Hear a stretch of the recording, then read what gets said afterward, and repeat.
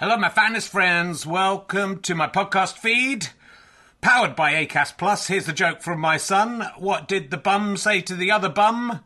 That's a bummer. You know, not for everyone. Look, thanks to everyone who's come to see the previews of Can I Have My Ball Back? It's been going really, really well, and I'm really pleased with how the show's turning out. It's officially on tour now. From Wednesday, I'll be at the Leicester Square Theatre. A couple of tickets left. Lots of press coming to that one. It'd be lovely to sell out, but there are a few other London gigs not selling as well. So if you're going to come to London, maybe look up those other London gigs. And then this week, I'll be in St Albans on Thursday, Gloucester on Friday, Chorley on Saturday, which is sold out, but you can join the waiting list, and Glasgow on Sunday. 2 shows. I think the earlier show is sold out. Check with the venue, but the later show has some availability. Come along if you can. If you enjoy these podcasts and like them being free, then the great way to pay me back is to buy a ticket to a show or buy a download or a book from gofasterstripe.com. But you can just keep listening for free as well. That pays me back also. So, you know, no pressure. But I'd love to see you there. If you just know me from the podcast and don't know me as a stand-up, I'm pretty good as a stand-up. It's a good show. I think you're going to enjoy it. It's only made about 7 men faint so far. So, you know, are you brave enough to take the challenge? Let's sit back, relax, and enjoy whichever podcast you're listening to now.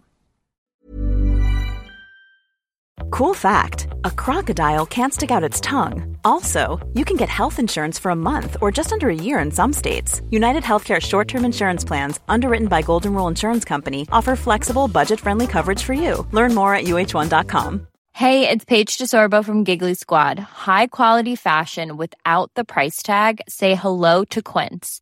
I'm snagging high-end essentials like cozy cashmere sweaters, sleek leather jackets, fine jewelry, and so much more. With Quince being 50 to 80% less than similar brands.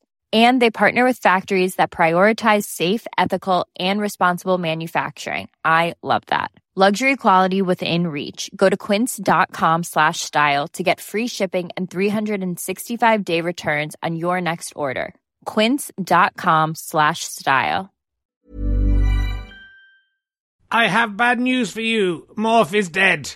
He's been beheaded. May he rest in peace. And his arms come off. Look at that. Oh, dear.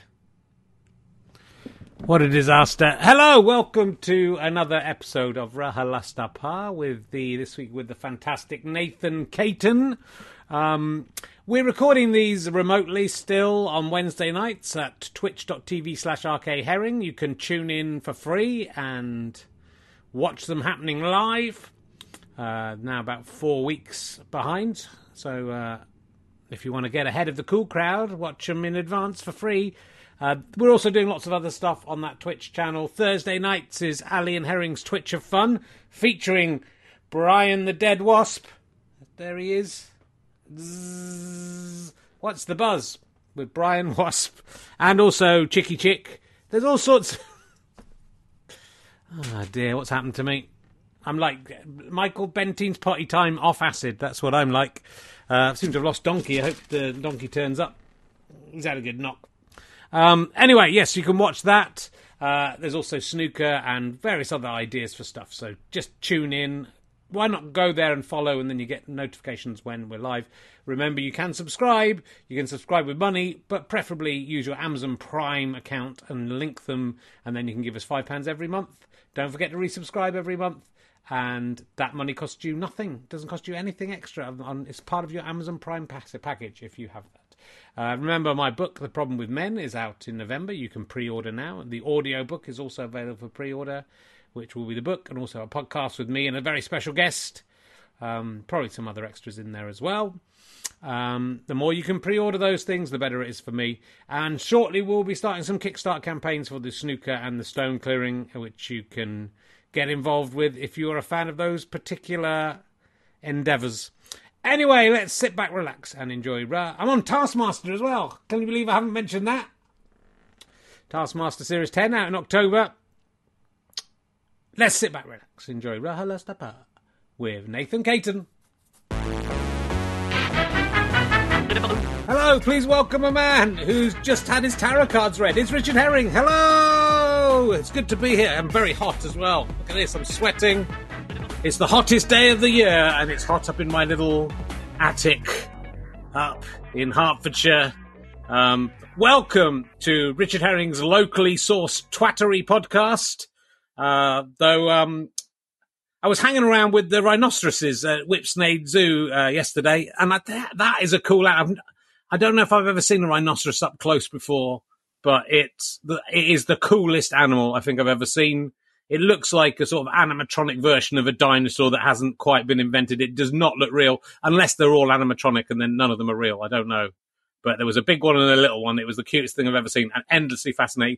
The coolest animal now, declared by me, and those rhinoceroses, they call it Rhelictopus. I don't know if that's gonna catch on. You never know. It might do. I forgot to bring my kids' Father's Day cards up.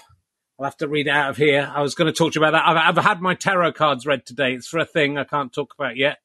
But I did it remotely with a lovely lady who didn't tell me too much. She did say that in some ways my career was going round in circles, which I kind of wanted to go, yeah, but I'm literally doing that.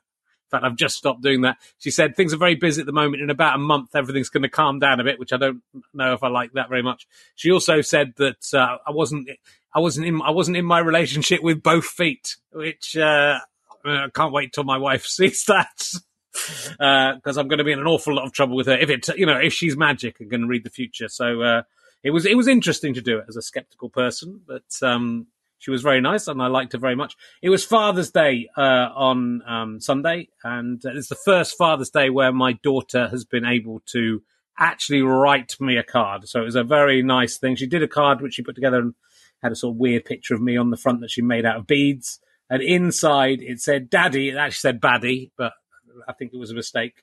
I know we have a lot of fun together, XXX Phoebe. That's what she put. And my wife had helped with the spelling, but that was her own. That's what she'd come up with. I know we have a lot of fun together, Phoebe, which sort of made me well up a bit. And then it's the kind of sentence I've heard a lot from women in my life, and it's usually followed by a but. That's the problem. And I think maybe my daughter had a bit more to say, but her writing's so big that she ran out of room. So she just got to, I know we had a lot of fun together, but it's time to move on to someone who would be a better partner or dad in her case. So that was. She gave me a little plastic leopard as well. My son made me a card as well, and although you wouldn't know it, you had to tell you what it was. He'd drawn a picture of it, me doing a poo on the front. That was, which to be fair, is my signature move. So that was very good. What else has been going on? I watched Gemini Man the other day, which I wouldn't recommend. Will Smith playing two versions of himself. I've given away this. I think it's obvious from the poster. It's him and then a clone of him. But if there was a clone of you, would it have the same skills as you? That is the question I would like to ask, and that might become a new question, because he's a very good sharpshooter assassin. But would a clone? I think isn't that partly to do with the way you're brought up and your upbringing? It's not just an innate thing that makes you. He had all the exact same stuff. I would have preferred to see a film where Will Smith and young Will Smith sort of fought a bit and then just started kissing and then started fucking each other. I think that would have been a better film. Is it cheating to have sex with a clone of yourself? I don't think it is. It's just that it's an elaborate wank as far as I'm concerned. The snooker this week has come to a conclusion. My snooker, very exciting. The Quantum Leap Me won. This won't make much sense unless you've been watching that on Twitch. There's lots of stuff on Twitch TV all the time. We're recording these every Wednesday night. Next week, Daniel Sloss. And 8 p.m. Wednesday, usually, twitch.tv/Arcade Herring. If you're watching it now, you know that, right? Because you're here watching it. And you can, of course, combine your account with your Amazon Prime account and give us some free money if you want to, or become a monthly badger at gofasterstripe.com/badges, or you can buy Emergency Questions books. There's also, How Not to Grow Up books. I've just found a big pile of them and signed them and drawn cocks in them. And you can buy one of those from Go Faster Stripe as well. So if you want to give some money back for all this free entertainment through this difficult and weird time, we recorded a gig for the O2, which meant to be at the O2 this week, but we in the bar, admittedly, but it still would have counted. We did it at home with James Acaster. You people at home will already have heard and seen it, but you people watching Twitch, who are still at home, admittedly, that will come up very soon if you're not with O2. So thank you very much to O2 for helping us out with that. Right, let's get on with the show. will you please welcome my guest? He is probably best known for playing a compere in the television programme Casualty. That's where we've all seen him. And that's why we're here. And I've just heard him gasp. He just remembered it, how good it was. Please welcome Nathan Caton, ladies and gentlemen. Here he is. It's Nathan Caton. Oh, mate. How are you doing? I was fine until I remembered I did watch it. Well, I haven't. I must confess, I did not see that. What was there? Were you playing a cake? I'm sure lots. Casualties are a very popular program. A lot of people saw it, Nathan. Oh man, that doesn't make me feel any better. What did it involve? Was it a comedy compare? Or? No, it was like like kids have those like video game exhibitions where they're playing video games against each other. I was a compare of that. Okay. Just walking around commentating on people's gameplay. Oh, it was so bad. And then you slipped up on a video game controller and you had to go to Casualty? No, that's the thing. Like, nothing even happened to me. I was perfectly fine. That's how shit the world was. I was in Casualty and I was fine. Someone else had I think a fit or something. Okay. Or a seizure or something. And I just had to be there. And then, oh my God. You know what? It's even worse. I had an audition, I think maybe a month or so ago, for McIntyre's Roadshow. Right. And my agent at the time messed it up. And so he got me Casualty to say, well, here's the compromise. It's like, wow. You can't balance those two. McIntyre's Roadshow could have made my career. This is just going to just force me to drink. It was really bad. Well, I mean, you've done a little bits of acting here and there. That's there's 4 or 5 IMDb acting jobs I could have picked out, but really? Yeah, there's been a few little bits and pieces. Little bits, still some. So that, I mean, it's quite good to get into, and so you might have got some work as a compare at a video game conference if someone had seen that. That guy was good. He helped out the kid who was having a fit or something, he was having. That guy was like unnecessarily loud. Let's get him in. Well, let's look at some of the credit that actually impresses me the most, so I couldn't use as my funny opener, is that you have written an episode of Rastamouse, which as a man with 2 children under 5, I'm quite impressed with. I man. I don't know. I mean, it's basically a crime fighting mouse who's in a crew of crime fighting mice. But when they finish crime fighting, they play in a reggae band together. Is that a fair summation of the the situation? Kind of maybe Danger Mouse, but for kids. Yeah, set in like the West Indies. Yeah, it's good.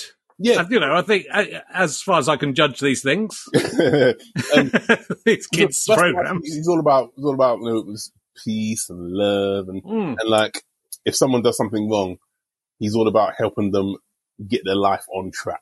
Yeah, you know what I mean, which is nice. Yeah, exactly. Yeah, it's not like nothing like too heavy.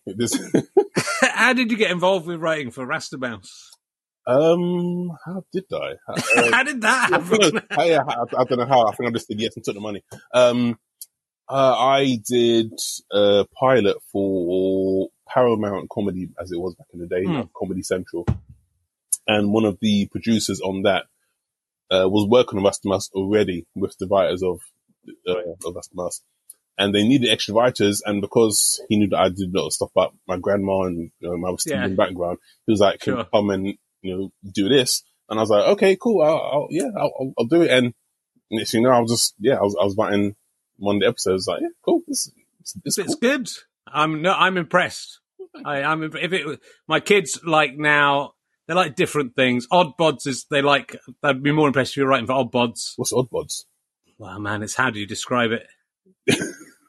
It's they're like it sounds Odd Bods sounds like, is it something like dodgy? It isn't dodgy. They're sort of little almost toys, and there's obviously someone's got some idea of, they're like they've got different, like those funny hats you get at festivals. It's like their heads are like funny hats that you get at festivals, all different shapes, but they're like almost Teletubby, but a bit less Teletubby than Teletubbies. It's hard to describe. It is quite funny. My father-in-law loves it. He's 70 and he laughs at it more than anyone else. So it appeals to kids and older people. I don't quite. My daughter's watching Teen Titans Go. I think you'd like Teen Titans Go.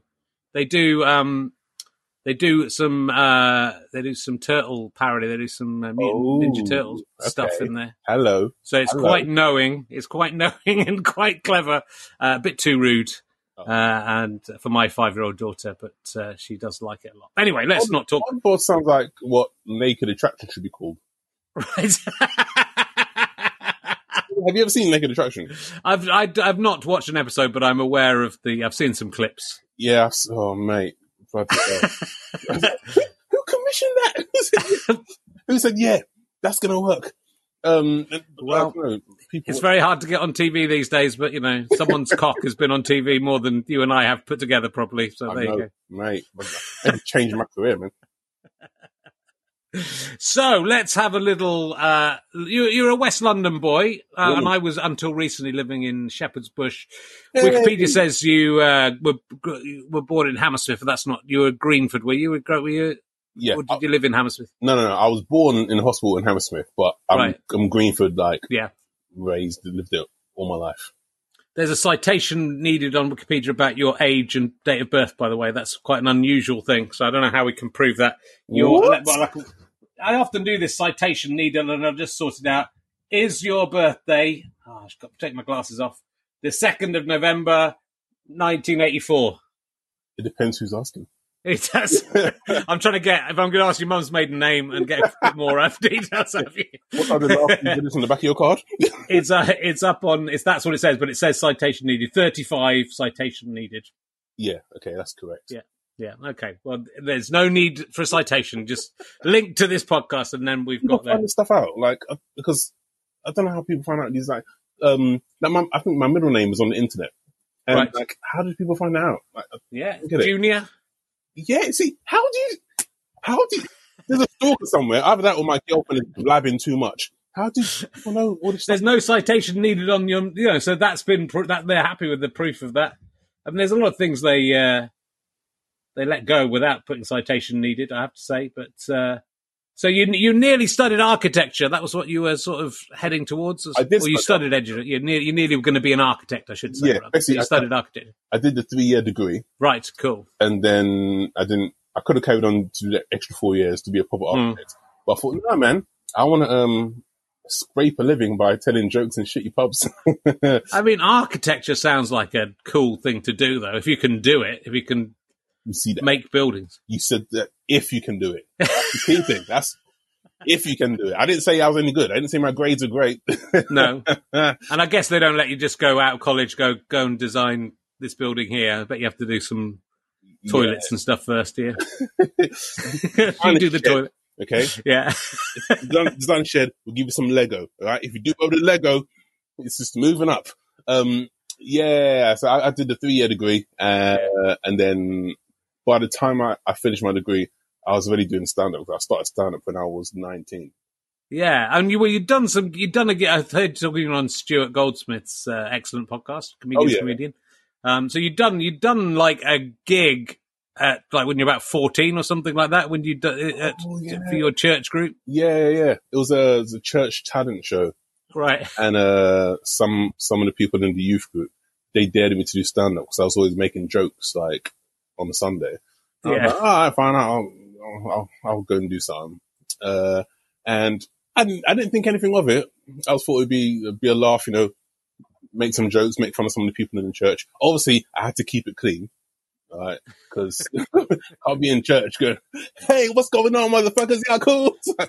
Mate, my family would be like outcasted. So I kept it clean. Yeah. Did some jokes, making fun of people. And that was the first, when you come off stage and people are laughing and you get that buzz, as a comedian. Yeah. I was like, ooh, that feels good. Oh, hello. And I kind of, that stuck with me for ages. Yeah. To the point when I was 19 at university, I was like, oh, I want to give comedy another go. When I'm still young, or when I've got nothing to lose, I'm going to do it. Because that buzz that I had when I was 14, I'll never forget it, man. I know it's like a drug. It's like it's nearly as good as an orgasm, depending on how good your sex is. Yeah. I mean, a bad orgasm. It's as good as a bad orgasm. Yeah, exactly. Yeah. Yeah, So you know, you can have bad ones. I nearly came. You know, but, But that's quite a big decision to get, you know, like, I suppose people do get into comedy at 19, but to go into stand-up at 19 and to change course once you've sort of realised you like doing it, that's quite early to start. So because I was so young, and Yeah. I thought, you know what, I'll give it a go for a year or so. You know, it could be like a little hobby that I do, but I just evolved to the point where I was like, I'm gonna stick it for a little while, yeah. and see how I get along. And 15 years later or so, I'm still. I mean, it's crazy, but you've been going at this such a long time. When you start that young, to me, you're still a very young man. But, you know, you've done 15 years of stand-up. I look young, but in my head, I'm like 67 years old, or so much older than I actually am. So I've got my windows open because it's so hot, and that means the motorbikes of Hertfordshire are going past and making a noise. I apologise if that's interrupting people's listening pleasure. Or, you know, it might be better. People might like to hear it. I love motorcycling myself. Anyway, let's talk about, because you wear a cross on stage quite a lot, and obviously you talk about your church group and stuff. So you are certainly, when the stuff I've been watching, you're a Christian, which is quite an unusual. I mean, not necessarily unusual to happen, but it's quite unusual for people to admit it in the comedy scene and talk about it on the comedy scene. Yeah. And to wear a cross on stage, you know, to sort of say, this is who I am. Yeah, I mean, because it's so, I don't know, it feels like kind of taboo to be like, yeah, I'm a man of faith. Whereas, because in comedies, the joke is that always, you know, God doesn't exist and grow up. Yeah. Whereas, I hate those guys doing that. I could say that I am an axe murderer. I support cannibalism, and that would be more supported than saying I'm a man of faith.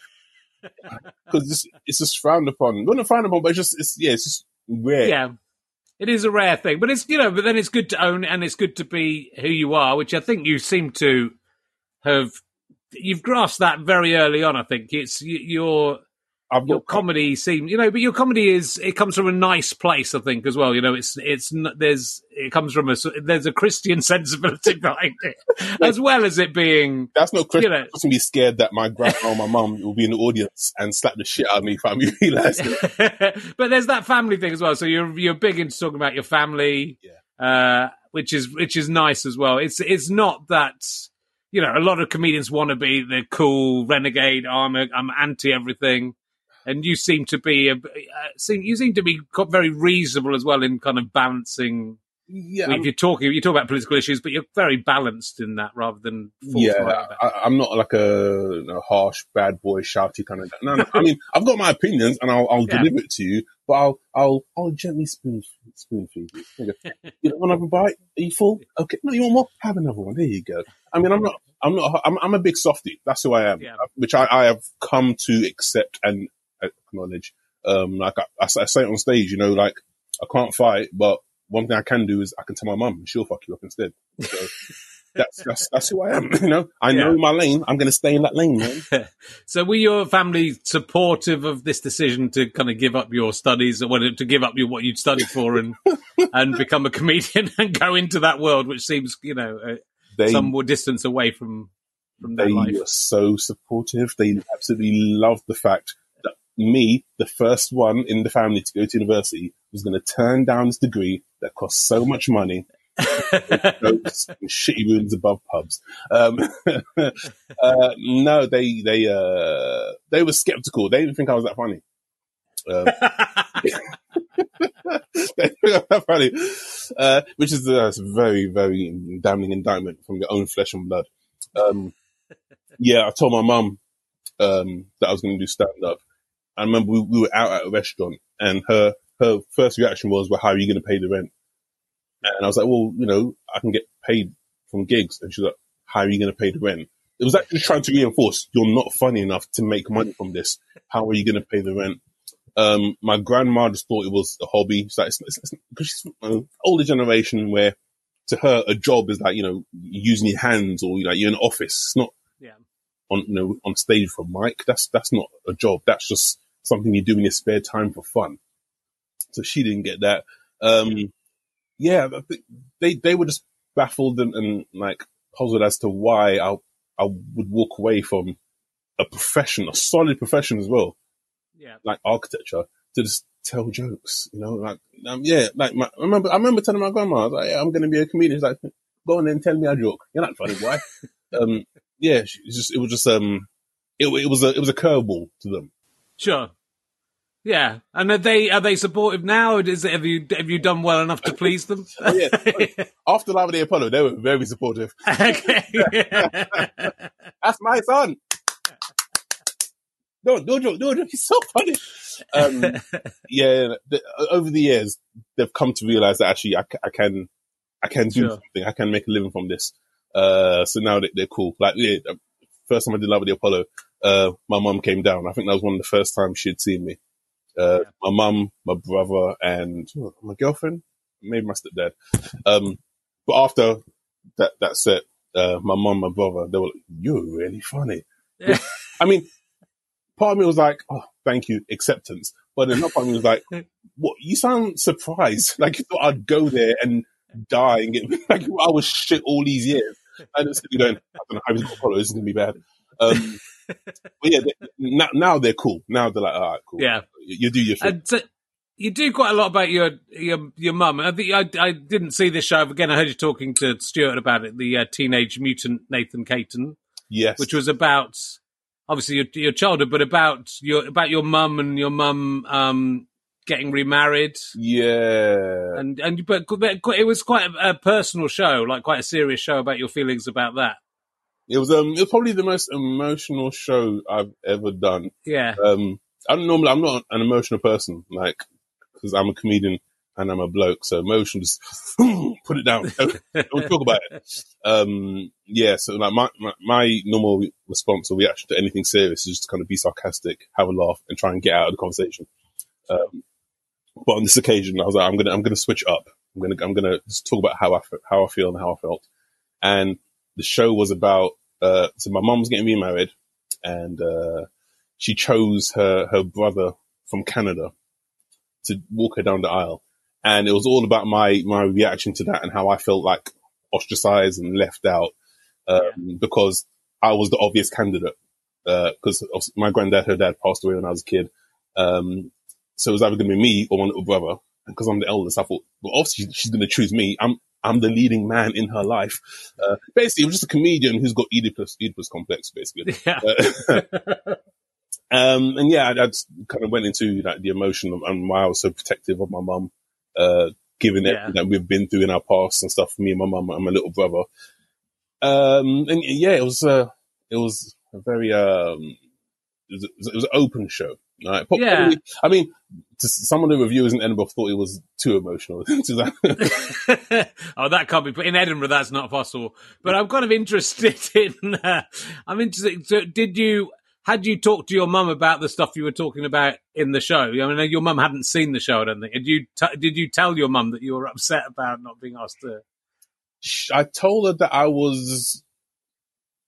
I felt like I should have done it, but I didn't say it in a serious way. I said it in a very kind of joke way. It's like, come on, how you gonna leave me hanging like this? And she's no, boy, no. Like, instead, she got me to MC the reception.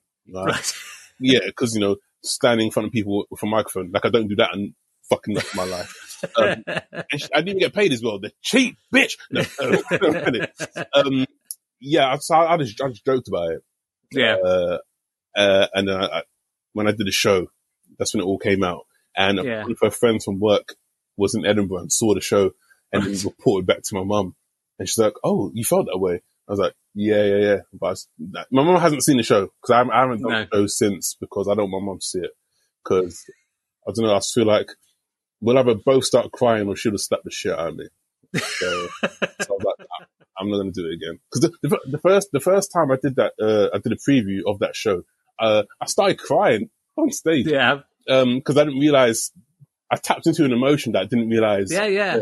And yeah, it all just came out. And it was like, yeah. I think that's interesting because I did a show about my dad, which is called The Headmaster's Son, which it was just about him, but my dad was my headmaster in my school. Oh, wow. Which is a bit, and I always said how weird it was for me. And when I did that show, and my dad was in the audience a couple of times, And then just at the end of the show, I kind of suddenly realised, even at 35 or whatever I was at the time, that I'd never thought of it from his point of view, right? I'd always thought, oh, it's awful being the headmaster's son, but I'd never thought how weird it was being the father of a pupil at your school. Yeah. And when he was in the audience, I absolutely had the same thing where I couldn't actually get through that bit. And even though I thought, and it's great for the show in a way, but every time I was going, right, no, I'm going to get through it, but every time I didn't get through it. So I sort of just find it interesting. And you say you're a man and you push down your feelings and you don't discuss stuff, but obviously as a comedian, I think, comedians talk about everything. I think, and we talk about stuff way more than that male stereotype, at least.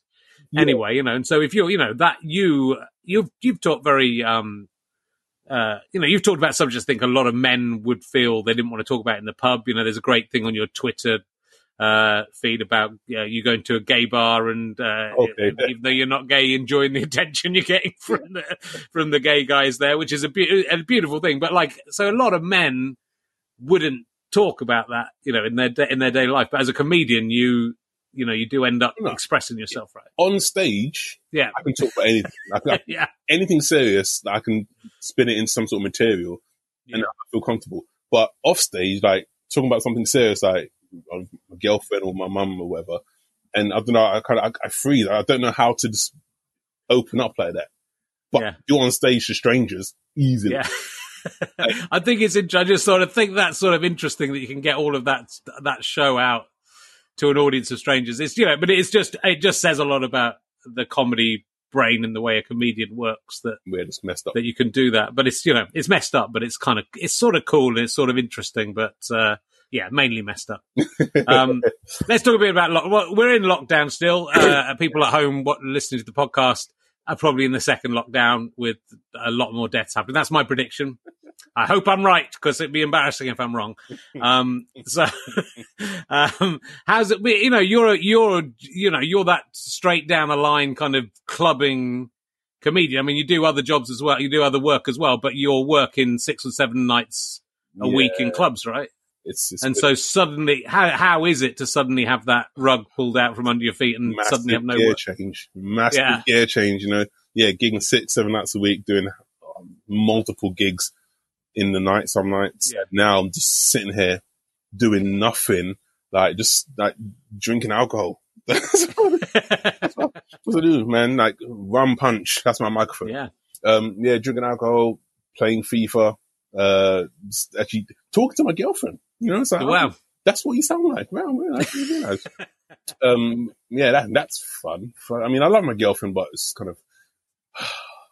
Is it difficult for her? That's the thing. It's sort of it just changes that lifestyle where you're always out in the evening. Yeah, and she may have got used to that and enjoy that, and then suddenly you're kicking around every night. The thing is, she only moved in. So she moved in with me October, something like that. Oh, really? Right. So it's kind of gone from I was living by myself for a few years, enjoying it.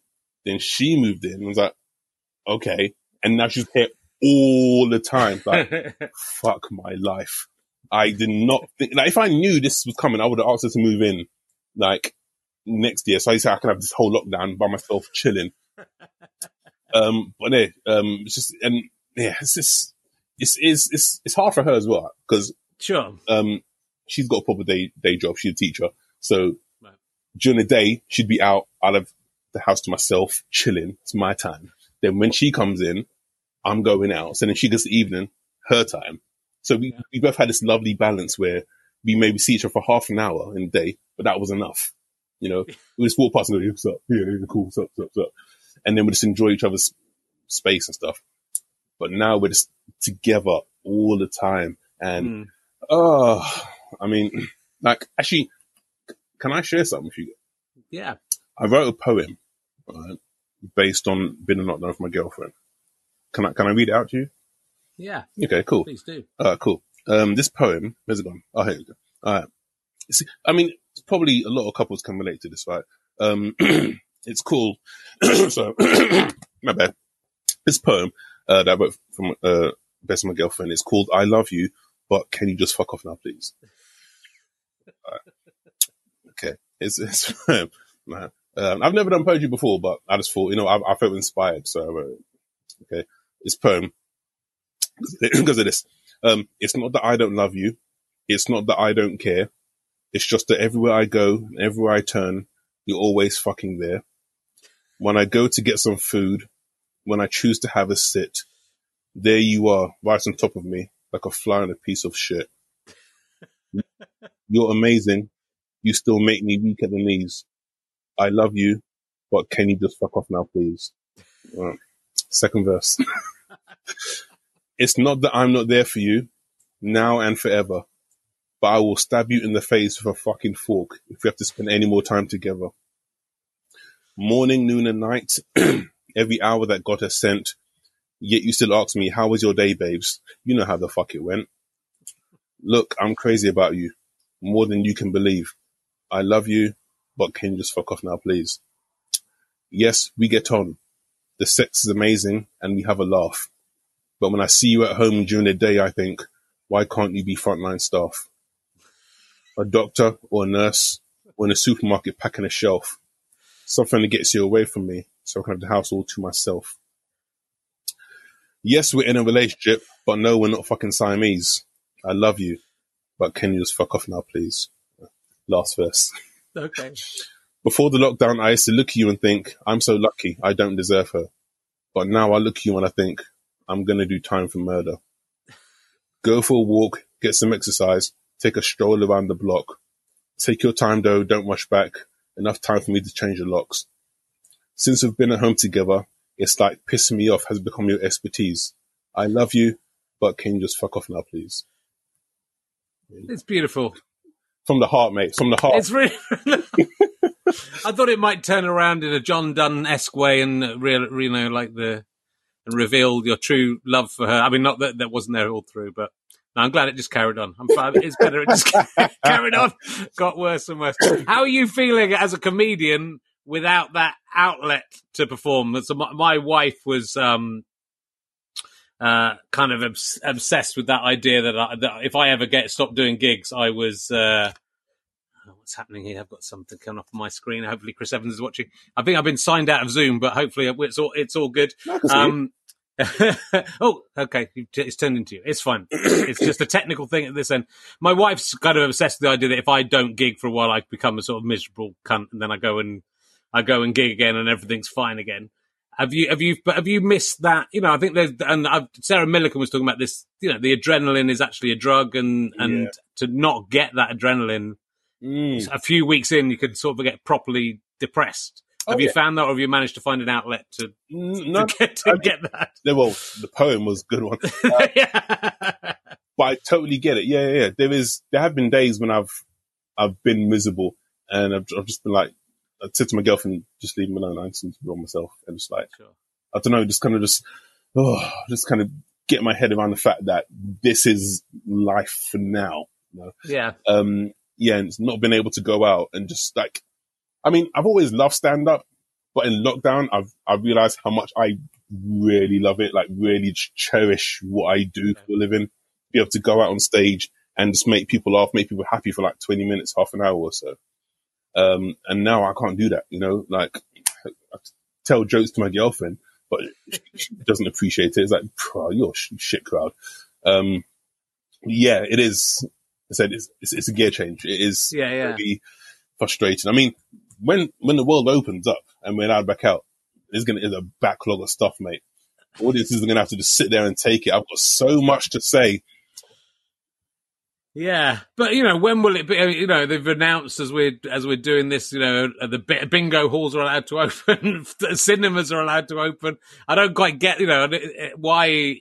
A cinema can be a funny film. They can show a funny film, but a comedian can't. If it's anything to do with people laughing and I know funny films aren't as funny as comedians, but if it's about spreading germs, it's sort of, I just don't know when we're going to get back into being able to do live stuff. And then, if you've been making, I mean, I presume you make most of your living from stand up on the clubs. Yeah.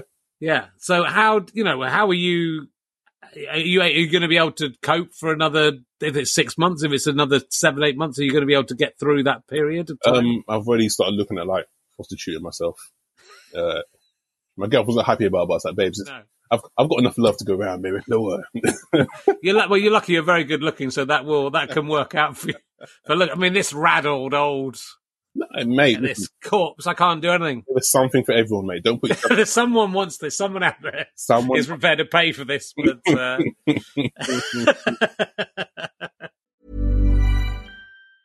Hey, it's Danny Pellegrino from Everything Iconic. Ready to upgrade your style game without blowing your budget? Check out Quince. They've got all the good stuff, shirts and polos, activewear, and fine leather goods, all at 50 to 80% less than other high-end brands. And the best part? They're all about safe, ethical, and responsible manufacturing. Get that luxury vibe without the luxury price tag. Hit up quince.com/upgrade for free shipping and 365-day returns on your next order. That's quince.com/upgrade. Cool fact, a crocodile can't stick out its tongue. Also, you can get health insurance for a month or just under a year in some states. United Healthcare short-term insurance plans, underwritten by Golden Rule Insurance Company, offer flexible, budget-friendly coverage for you. Learn more at uh1.com. This is Paige, the co-host of Giggly Squad, and I want to tell you about a company that I've been loving, Olive & June. Olive & June gives you everything that you need for a salon-quality manicure in one box. And if you break it down, it really comes out to $2 a manicure, which is absolutely insane. It's also so easy to get salon-worthy nails at home with Olive & June. The difference between how your nails used to look when you did them yourself and now with the Mani system is a complete game changer. The best thing about Olive & June, too, is it's a quick dry. Dries in about 1 minute, lasts for 5 days, and full coverage in up to 1 to 2 coats. Visit oliveandjune.com/perfectmani20 for 20% off your first system. That's oliveandjune.com/perfectmani20 for 20% off your first system. oh, God. Well, look, let's. I'll ask you a couple of emergency questions, then we'll get on to even more serious topics that I want to talk to you about. Let me ask you some of my new emergency questions. Okay. If all the art galleries and museums in the world got together and said you are allowed, Nathan Caton is allowed to take one item, a painting, a historical artifact, anything from any museum or art gallery in the world, is there something you would like to possess if they allowed you to take it? Is there anything that would take your fancy? Any painting? Any painting, or anything in a museum, anything in an art gallery. It doesn't have to be art. It can be an historical artifact or just something you fancy. Oh gosh, It's a big question. Yeah, I would. Do you ever go to music? Do you go to museums much? I see. That's how I pass my time on tour. Sometimes going to crazy museums and stuff and seeing. I mean, you could just get something valuable and sell it. I might just go to the Natural History Museum. Yeah, just take anything because it's not British; it's stolen anyway. I'm like, now you know how it feels. Just take something. Anything. Yeah, British Elgin marbles. Could be given back. You can give them back. I mean, you can take them and give them back. That's definitely allowed. And who is the most famous person you've ever been in a lift with that you didn't get in the lift with, that you weren't with when you got in the lift? Have you ever been in a lift with a famous person? Oh, gosh. You must have been. Come on, Nathan. In a lift with a famous person? Come on. Have I? You must have been. Mate, you are very overestimating my lifestyle, mate. Just by, down the Westfield, someone you must have had. I met Shane Ritchie at the Westfield. That's the kind of thing that can happen. Oh, hello. I can't go to Westfield. There's too many people. I just end up just accidentally kicking someone in the back of the head. Have I been in a lift of someone famous? Lee Ryan from Blue. Have you? Yeah. That's pretty good. Mm-hmm. That's a pretty good one. Is that good? Yeah, no, I'm very impressed with that. That's a good choice. What was he like? Did anything happen with Lee Ryan when he was in the lift? He's a bit of a geezer, mate. He's down to earth. Yeah, he's like, I don't know. For some reason, I always think singers would be like divas, but he's like, nah, you're right, mate. How you doing? It's like, mate, you know you're a singer, man. Be a diva. Like, tell him to shut up or something. Just look at me and go, no pictures. But no, he was a cool guy. Really laid back. Good. Well, it's good to know. That's how we find out. We found out about a lot about celebrities in the lift. So look, one of the things I want to talk to you about was you recently tweeted something that I thought was great, which again, with everything that's going on in the world, is incredibly relevant. where I think it's this like it's about this idea of privilege, right? And what really struck me about this is that you and I have the same job, and should have the same basic lifestyle as a result. You would hope, and that's one of the things I like about comedy is it's sort of, and I know it isn't quite, but it feels like it's a level playing field that anyone, if you're funny, anyone can go in. If you can go in a club and do it, and if you're funny, you should be successful. Therefore, because it's about the talent to make people laugh. You'd got this. I don't know where you got it from, but there was someone asking questions, just basic questions about life, like when you go and do a shop, have you ever been someone followed you around thinking you're stealing stuff? If you walk down the street, people cross the road, and you've got to hold up your 10 fingers, you hold up, and you've got to put a finger down every time happened to you. That thing has happened to you. Like I maybe put half a finger down. Wow, seriously, really? You yeah, I mean, like, mate, I think maybe there's been and I can't even think of a specific example. Maybe someone's crossed the street because they've been worried it's late at night. Someone might have crossed the street to get because I was walking behind them. I'm not a very threatening looking guy, I have to say. So it was if it happened, it was a very weak person. Yeah, all they have to turn around and go, oh, it's okay. But you put there was about 12, 13 questions. Yeah. We might slice this in for people to see into the podcast. Check your privilege edition. Put a finger down if you have been called a racial slur. Put a finger down if you've been followed in a store unnecessarily. Put a finger down if someone has crossed the street to avoid passing you. Put a finger down if you've had someone clench their purse in an elevator with you. Put a finger down if you've had someone step off of an elevator to keep from riding with you. Put a finger down if you've been accused of not being able to afford something expensive. Put a finger down if you have had fear in your heart when being stopped by the police. Put a finger down if you have never been given a pass on a citation that you deserved. Put a finger down if you have been stopped or detained by police for no valid reason. Put a finger down if you have been bullied solely because of your race. Put a finger down if you have been denied service solely because of the color of your skin. Put a finger down if you've ever had to teach your child how not to get killed by the police. Any fingers left? That's privilege. Basically, you put down every question basically was you put your finger down, apart from one that you didn't understand what the question was. Yeah. That's just astonishing to me. So I think it's so powerful about privilege and about how people don't get that about the, when it's all this. I mean, again, I saw you tweeting about this, but Black Lives Matter. I mean, it was bad enough people saying all lives matter. And just this week we've had people flying planes saying white lives matter, which is a kind of massive misunderstanding of what this is. But I guess white people don't get the innate privilege of of the way their lives are. No, first of all, it's not all white people. No. So, let's not make a general sweeping assumption. No, it's a small minority of people who I think maybe if it was not called Black Lives Matter and called Black Lives Matter as well, then maybe they'd get it. But I don't know if they just don't get it or just don't want to get it. They don't look. It's the same. I do this thing on. I mean, I'm writing about this for a book I'm writing. I do on International Men's Day. International Women's Day, men go, when's International Men's Day? And there is already an International Men's Day they don't realise, and, I tell them when it is.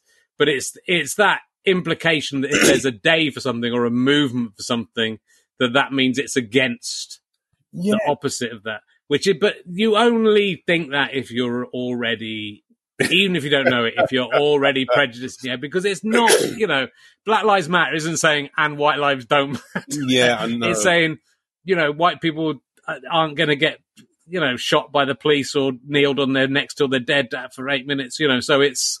Well, it's kind of like on Black Friday, going into a shop that's busy with people and go, guys, calm down. All Fridays are important. It's like, no, you're missing the context, okay? Like, Black Lives Matter, it's not saying only Black Lives Matter. It's not saying black lives are more superior. It's not like, my support for it is not based on superiority. It's just based on equality and fairness and of course, peace and love and harmony. Yeah. But still, even like today on Facebook and Twitter, I've got people like tweeting me and commenting on my posts and saying, you know, you're a hypocrite, you've been racist. Like, no, I'm not. You don't get that. Okay, it's like I said this to one guy. It's like me, like a heterosexual man, going to gay pride, going straight lives. What about straight lives? Like, I'll look like an imbecile. Like how I'm missing the point. I'm being a dickhead. It's like you're missing the context here. Okay, like I'm not trying to say that black people should be put on a pedestal. No. It's I just want us to be all equal. But it's just staggering how like people just don't get it. I think it's because I've been thinking about it a lot, not just the race thing and the sexual equality, the quality of all the types of equality, and I think people are threatened when you see the guys who went to the whatever the fuck the protest against the Winston Churchill thing. Those guys were just they were just angry. And they didn't know what it was about, they didn't know what they were angry about. To the point they could piss on they thought they had flat statues, and one of them could piss on the memorial to the policeman who got killed by terrorists, which presumably would be the antithesis of everything that they would think. But, they're lashing out at police. They're just angry. And I think because they feel lost, and I think they feel they don't know where they're going in life, and they feel, that things are against them. But I think I think what those guys don't realize is that their enemies are exactly the same enemies as the people who are fighting for equality. Also, I don't think they realize what irony is, because there was the guy who was protecting a statue of Churchill by doing a Nazi salute next to it. It's like, mate, that's like black people protecting a statue of Martin Luther King by covering it in a white hood. Like, what are you doing? Think about what you're doing.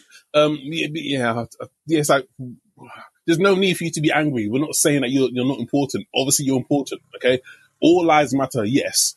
Yeah. But black lives have to matter for all lives to matter. You get what I mean? But, that's just, I don't know. It's like banging your head against the wall sometimes, going, God. I sort of think, what I think is hopeful, I hope, is that, I've been around a bit longer than you, and I've been in this country since, through the 70s, which you missed, which you were lucky to miss the 70s, where things were, I think were definitely worse than they are now. I think it's ebbed and flowed, and I think I'm probably guilty of this. I thought we hit this century, thought, this stuff's all sorted out. We're there, we've got it, and that was definitely wrong, right? But in the 70s, the casual racism on TV, the sort of stuff you'd see on TV was just appalling, really, really bad. And so, things that have improved, and I think when you look at the thing I was going to say, when you look at that Burnley fucking plane going through White Lives Matter Burnley, the immediate response of the club, of all the players, the captain of that team was, this is embarrassing, this is ridiculous, this is awful. And I kind of just hope that if those guys are saying that, if that's the immediate response, which again, in the 70s, that wouldn't have been the immediate response, that it would have been, if any like this, I know, the history of this is long and complicated and awful. And obviously the 60s, we saw all the stuff you're talking about, Martin Luther King and all that going on. So it was happening, but I think in Britain in the 70s, most people would have been just out and out racist. And I think now, I don't know, I hope, but what, this is my fucking experience, which is not, as your video really shows, is not the real experience. Mate. Yeah. But my experience isn't the real experience, and your experience is the genuine experience. Have you found any difference since Brexit in terms of, of some of the black and Asian comedians I've spoken to, noticed a shift after Brexit in terms of audiences towards them? I feel like, from my perspective, what I see, I feel like since Brexit, a lot of discriminatory comments or discriminatory actions, it feels like it's been more accepted now. Yeah. It's like now they've got a bit of a platform now that, Not saying that Brexit supporters are racist. I'm not saying that, obviously. People have voted for Brexit for their own personal reasons, but for some people, it has been a chance for them to air out some of these views, which are like, whoa, mate, what year are you living in, man? At the gigs, it's nothing like directly towards me per se, but I've just noticed in general, I just maybe out in the public as well, there's a bit more confidence to say things which they wouldn't have said maybe 5-10 years ago. Sure. Yeah, I mean, personally, I just hope it's as things weaken, they sort of get more angry and more, and louder. You know what I mean? God, I hope it's that. I mean, I really hope it's that, but it's, and I hope what's happening at the moment is a sort of sea change, but I think as a comedian, you're really interesting, right? Because I look at you and I go like, oh, for the last 20 years, TV's been going, we want more black comedians, we want more diversity, we want this, we want that. You are a very marketable black comedian, I would say, in that you are, you are everything that you would think, like say Saturday Night, and Michael McIntyre, exactly that thing. You would think this is a guy who's doing family friendly material mostly, is doing, is very good at his job. He has that. If you're looking in a box ticking, he's got that box ticking thing, and yet you have not. The fact that I was talking to Katie, my wife, about this, and she was saying, Richard, the thing is, everything, they're all racist. All these, they're just racist because you are the, if you've been working for 15 years as a stand-up, and you've had radio shows and you've been on some panel shows and some TV shows, but there's that big break has not yet come for you. I think that's fair to say. Yeah, it's been close, but it hasn't happened. No, and I think that's what Katie's saying. It's just it's the system's racist. It's easy to say that, but I would always take responsibility myself and be like, okay, what can I do? What else can I do to get to where I want to be? So I'm just, all I can do is just do me, just do what I do, and hope that someone sees it and goes, yeah, let's give him a shot, let's give him a go, see what happens, man. That's what my agent says to me. Just keep plugging away, just keep doing it, man. Keep doing it. People will see that you're funny. Just keep plugging away, and whatever happens, isn't it? It is, but it's interesting, isn't it? Because it's not, they're on. I know, yeah. I mean, I totally get where I mean, it is very outrageous, too much of a statement to say that, like, Lenny Henry is still the biggest black name in comedy. Yeah.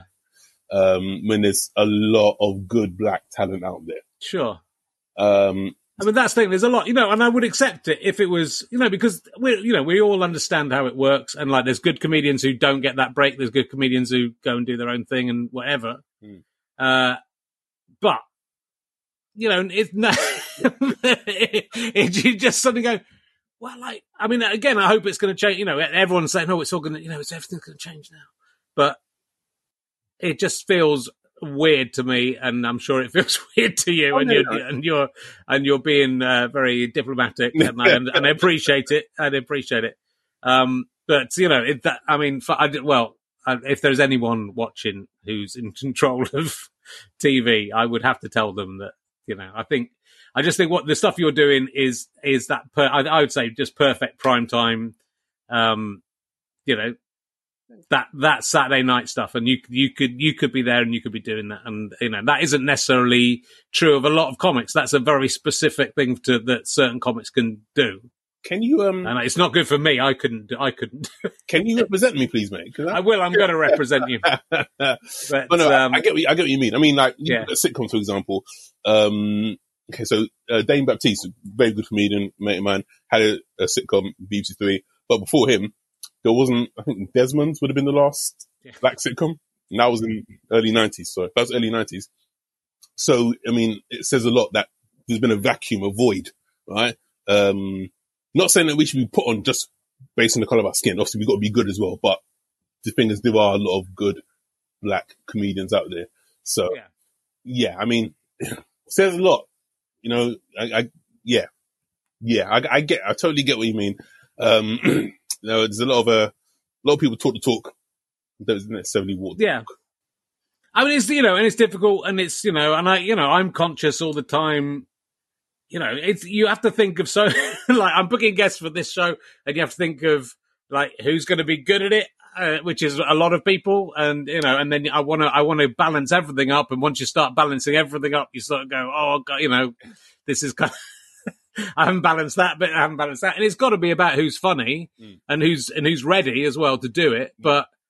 Everyone can make that decision, and I think everyone can look into the heart of it. Kate was just saying there's all these white middle class people making this decision about what goes on TV, and they're scared. And I go, they can't be scared of Nathan. He's like he's the least scary. I mean, you're a big guy, like you're a tall guy. That's the only thing you say. But you can't be scared of you. If you see your act, it's a lovely, inclusive, funny act. Is not a terrifying thing, and I can see some black comedians who are also fantastic, who I can understand would scare white middle class producers.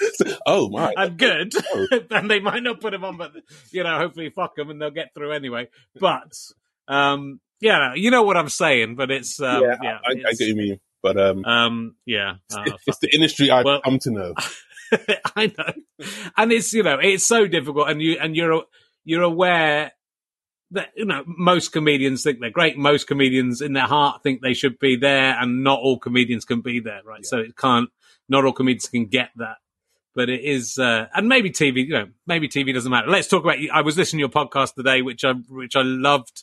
You had Jason Manford on in the last one, I think. Called "Give Us Some Good News" podcast. Yeah. Which are you doing? So how are you doing these? Is this a weekly? Yeah, well, it started off daily when we were in lockdown and we had nothing to do. So it was a good outlet.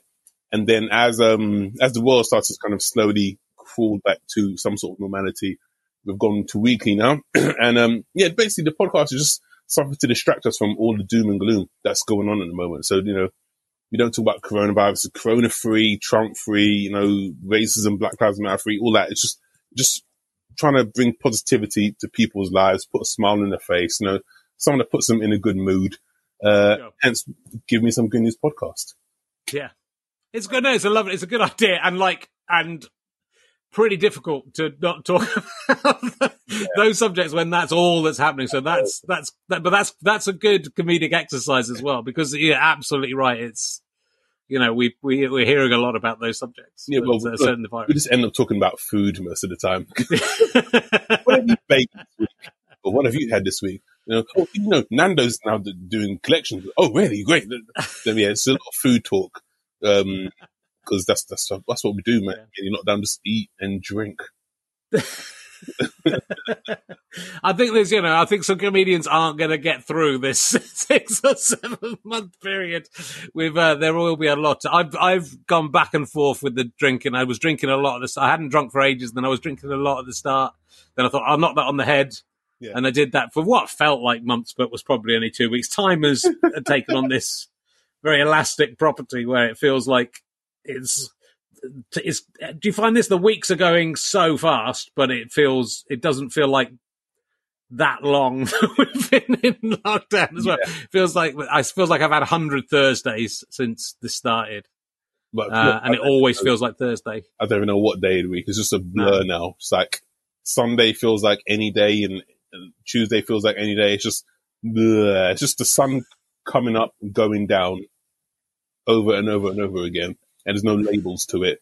It's just another day stuck in the house, listening to my girlfriend talk about who knows what now.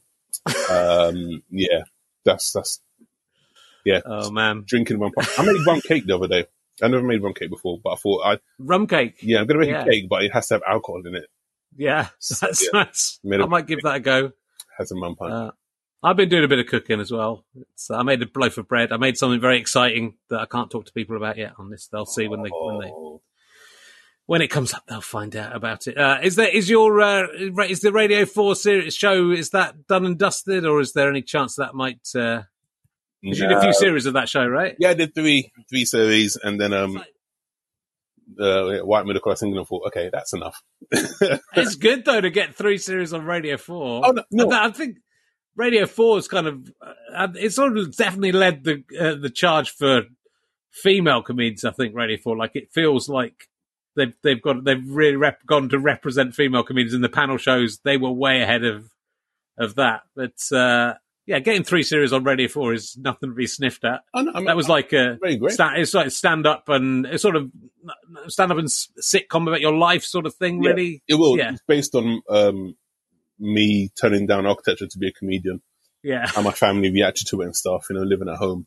I mean, I got the 3 series. It was great. Because when I first started doing stand up, I never thought like I would be in Radio 4. I'm not exactly the demographic for Radio 4. Like I remember when the first writing job that I did on Radio 4 was writing for News Quiz when Sandy Toksvig was the host, and I wrote a joke or some line, and afterwards the producer came up to me and said, Nathan, it's very funny, but just FYI, Sandy doesn't use vocabulary like yo. Oh, shit, sorry, it's my voice. Just take it out to hi. So the fact that Radio 4 trusted me with this, it's great, and I got a lot of work out of it from doing other bits and pieces, and I'm now using the premise of that sitcom. I'm now using for a TV development that I'm doing, which is great. My life again, but advanced. So now I've got my girlfriend involved now and her family and stuff, and it's more like coming of age. So I'm working on that. Cool, man.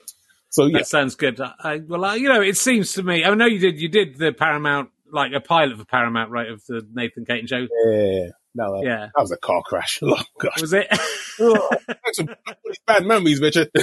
I've got to go to the back. I told Michael Palin. I reminded Michael Palin about a film he was cut out of. So I've got to do some. Pulling you apart. No, that was I mean, it was at the time it was cool and it was a good bit of exposure, but that was. that was too soon. I was only like 21, 22 at the time. It was like, oh right, it was that long ago. I look back on it now. I'm like, mate, that you know what I mean? You look back on some jokes and like, fuck, I said that. Yeah, for sure. Jeez, yeah. But imagine having that on TV. It was. But then that's interesting because because you've already done like 15 years of stand up. And I felt this even with, Stuart and me when we go being about 5 years and we got a TV series, 5 years in. And, in hindsight, I'm glad it wasn't longer, but if it would have been just because I'd have had to spend more time with him. But if it had been, it'd have been better for us. You'd have appreciated it more. I think like when you're young, if you're 21 and someone gives you a TV show, you kind of think, oh, this is what's meant to happen. This is normal. Yeah. And you don't appreciate what an amazing opportunity that is, and it can work or it can't work. That's you can do something good and no one sees it and no one notices it, or you can do something bad and everyone notices it and that's bad. So it's it's interesting. It's interesting that because there's so many comedians you go, oh, they're fairly, I'd look at you, oh, Nathan's quite a new comedian, and you go, no, he's not. So you won the 2005 Chortle Student Award, so you've been going for 15 years since bloody then. Hell. Yeah. Oh my gosh. That's quite depressing. That's what I'm here for. I'm here to make you feel bad. I've finished it's on the straight run. I finished my beer. Yeah, well, I'm drinking brandy straight out of the bottle now. That's good. Oh, that's nice. Well, that's a good choice. But yeah, look, it's all going. And we've done Live at the Apollo twice, haven't you? And those sets are well worth looking at. There's a great routine about you texting a picture of your bum to your church group, which not many comedians are going to be able to steal that one. Oh gosh, yeah, gosh, it's a great routine. I'm trying to forget. You keep bringing them back up. People should check it out. I'm giving people at home a chance. Google and check out. Oh, let's talk about it. You're on Mastermind. How did you do on Mastermind? We're on Mastermind. Okay. It was a tale of two halves. Right. Okay. So my chosen subject was the Premier League. Okay. Smashed that. Yeah. 12 out of 12. Then came to general knowledge. Turns out I watched too much Sky Sports and not enough of everything else. I got maybe 5. But that's okay. No, it's not. It was bad. I went into second round confident because I was in the lead. I nailed this. Yes, my university degree is going to come in handy. And nah, mate, I finished third. Third. Well, I was second, but I did really well. But I was second. I'm very annoyed about it. My general knowledge is good. What was your chosen subject? I did Rasputin, which I knew a little bit about, but I worked very hard on it. Okay. It wasn't something I had to learn all this stuff in phonetically because I can't speak Russian. So it was. I may have mentioned it on this podcast before. It may have come up before. Have you done any other quiz? Because that's the only outlet I have on TV now is to appear on TV quiz shows. That's the only thing they let me do now, which I'm cool with. I have to say, it's fine. But have you done Pointless? You haven't done Pointless yet? No, I haven't done Pointless. Haven't done Trade. You'd be great on House. You got to do House of Games, man. Have you done House of Games? No. You'd be good at House of Games. Really? And they would like you on House. I'm gonna direct message Richard Osman straight after this and tell him to put you on House of Games. He might not because he's a Fulham fan. I support Brentford. There might be a bit of rivalry there. That's okay. I think he can overcome it. I'm up for that. I'm waiting to do question of sport. If they have a celebrity question of sport, mate, I'm there. Right. I know a lot about sports. I just don't know anything else. Right, but it's good to, I'm not that interested in sport. This hasn't been a difficult time for me in terms of there being no sport. Oh, yeah. I support York City. This will be a good trivia question for you. Okay. York City, I think, might be the only team who've finished top of their league and not got promoted unless they win in the playoffs. York City are in the National Conference North. Okay.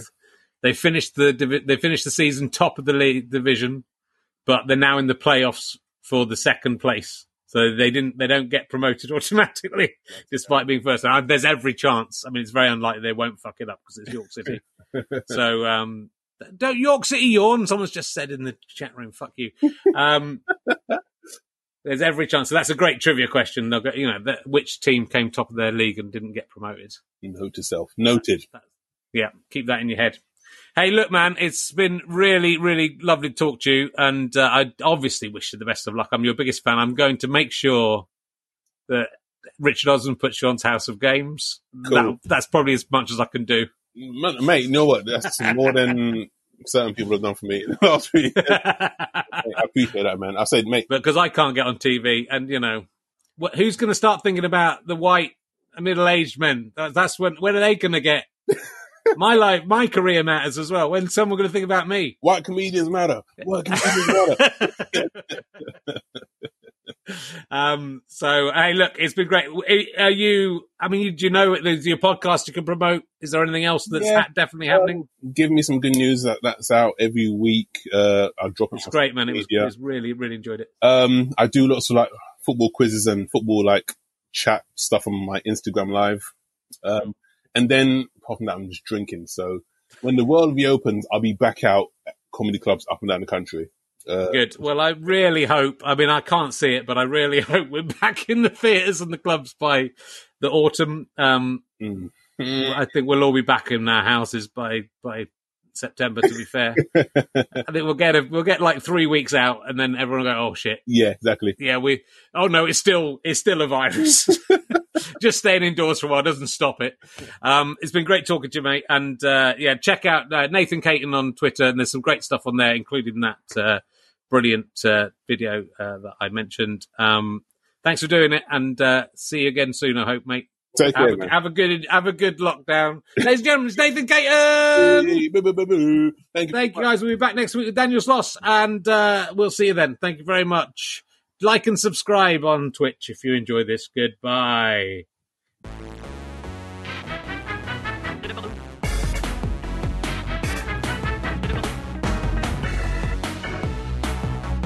You have been listening to RHLSTP with me, Richard Herring, and my guest, Nathan Caton. Thank you very much to Pest for providing the music, even in lockdown. They don't care. They saw it coming, didn't they? That's why they called themselves Pest. Thank you very much to everyone at Twitch, everyone at Acast, everyone at the British Comedy Guide, and especially to Chris Evans, not that one or that one, for all his invaluable assistance in creating this streamed podcast. I'm indebted to Chris Evans, not that one. I'm indebted to Ben Walker, not that one either. Oh no, it is that one. Also, the executive producer this week was E.R. Old. We called him E.R. Old, which might be how he actually pronounces it, or she pronounces it. We called him J.R. Hartley, or her. We called him J.R. Ewing. We called her J.R. Ewing. We called them E.E. Cummings. We had lots of nicknames for E.R. Old, but thank you for executive producing. It was a fantastic job. This is a Sky Potato Fuzz and GoFasterStripe.com production. Good riddance to you, my fan friends. Go to GoFasterStripe.com/badges, become a monthly badger, and get all kinds of lovely benefits. Bye-bye.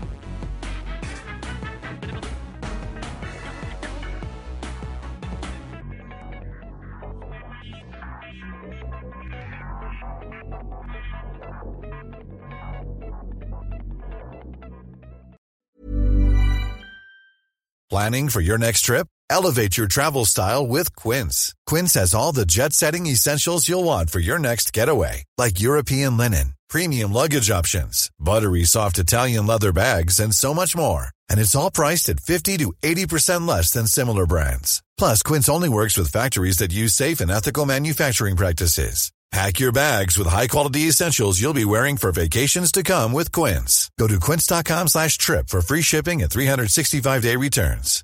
Hi, I'm Daniel, founder of Pretty Litter. Cats and cat owners deserve better than any old-fashioned litter. That's why I teamed up with scientists and veterinarians to create Pretty Litter. Its innovative crystal formula has superior odor control and weighs up to 80% less than clay litter.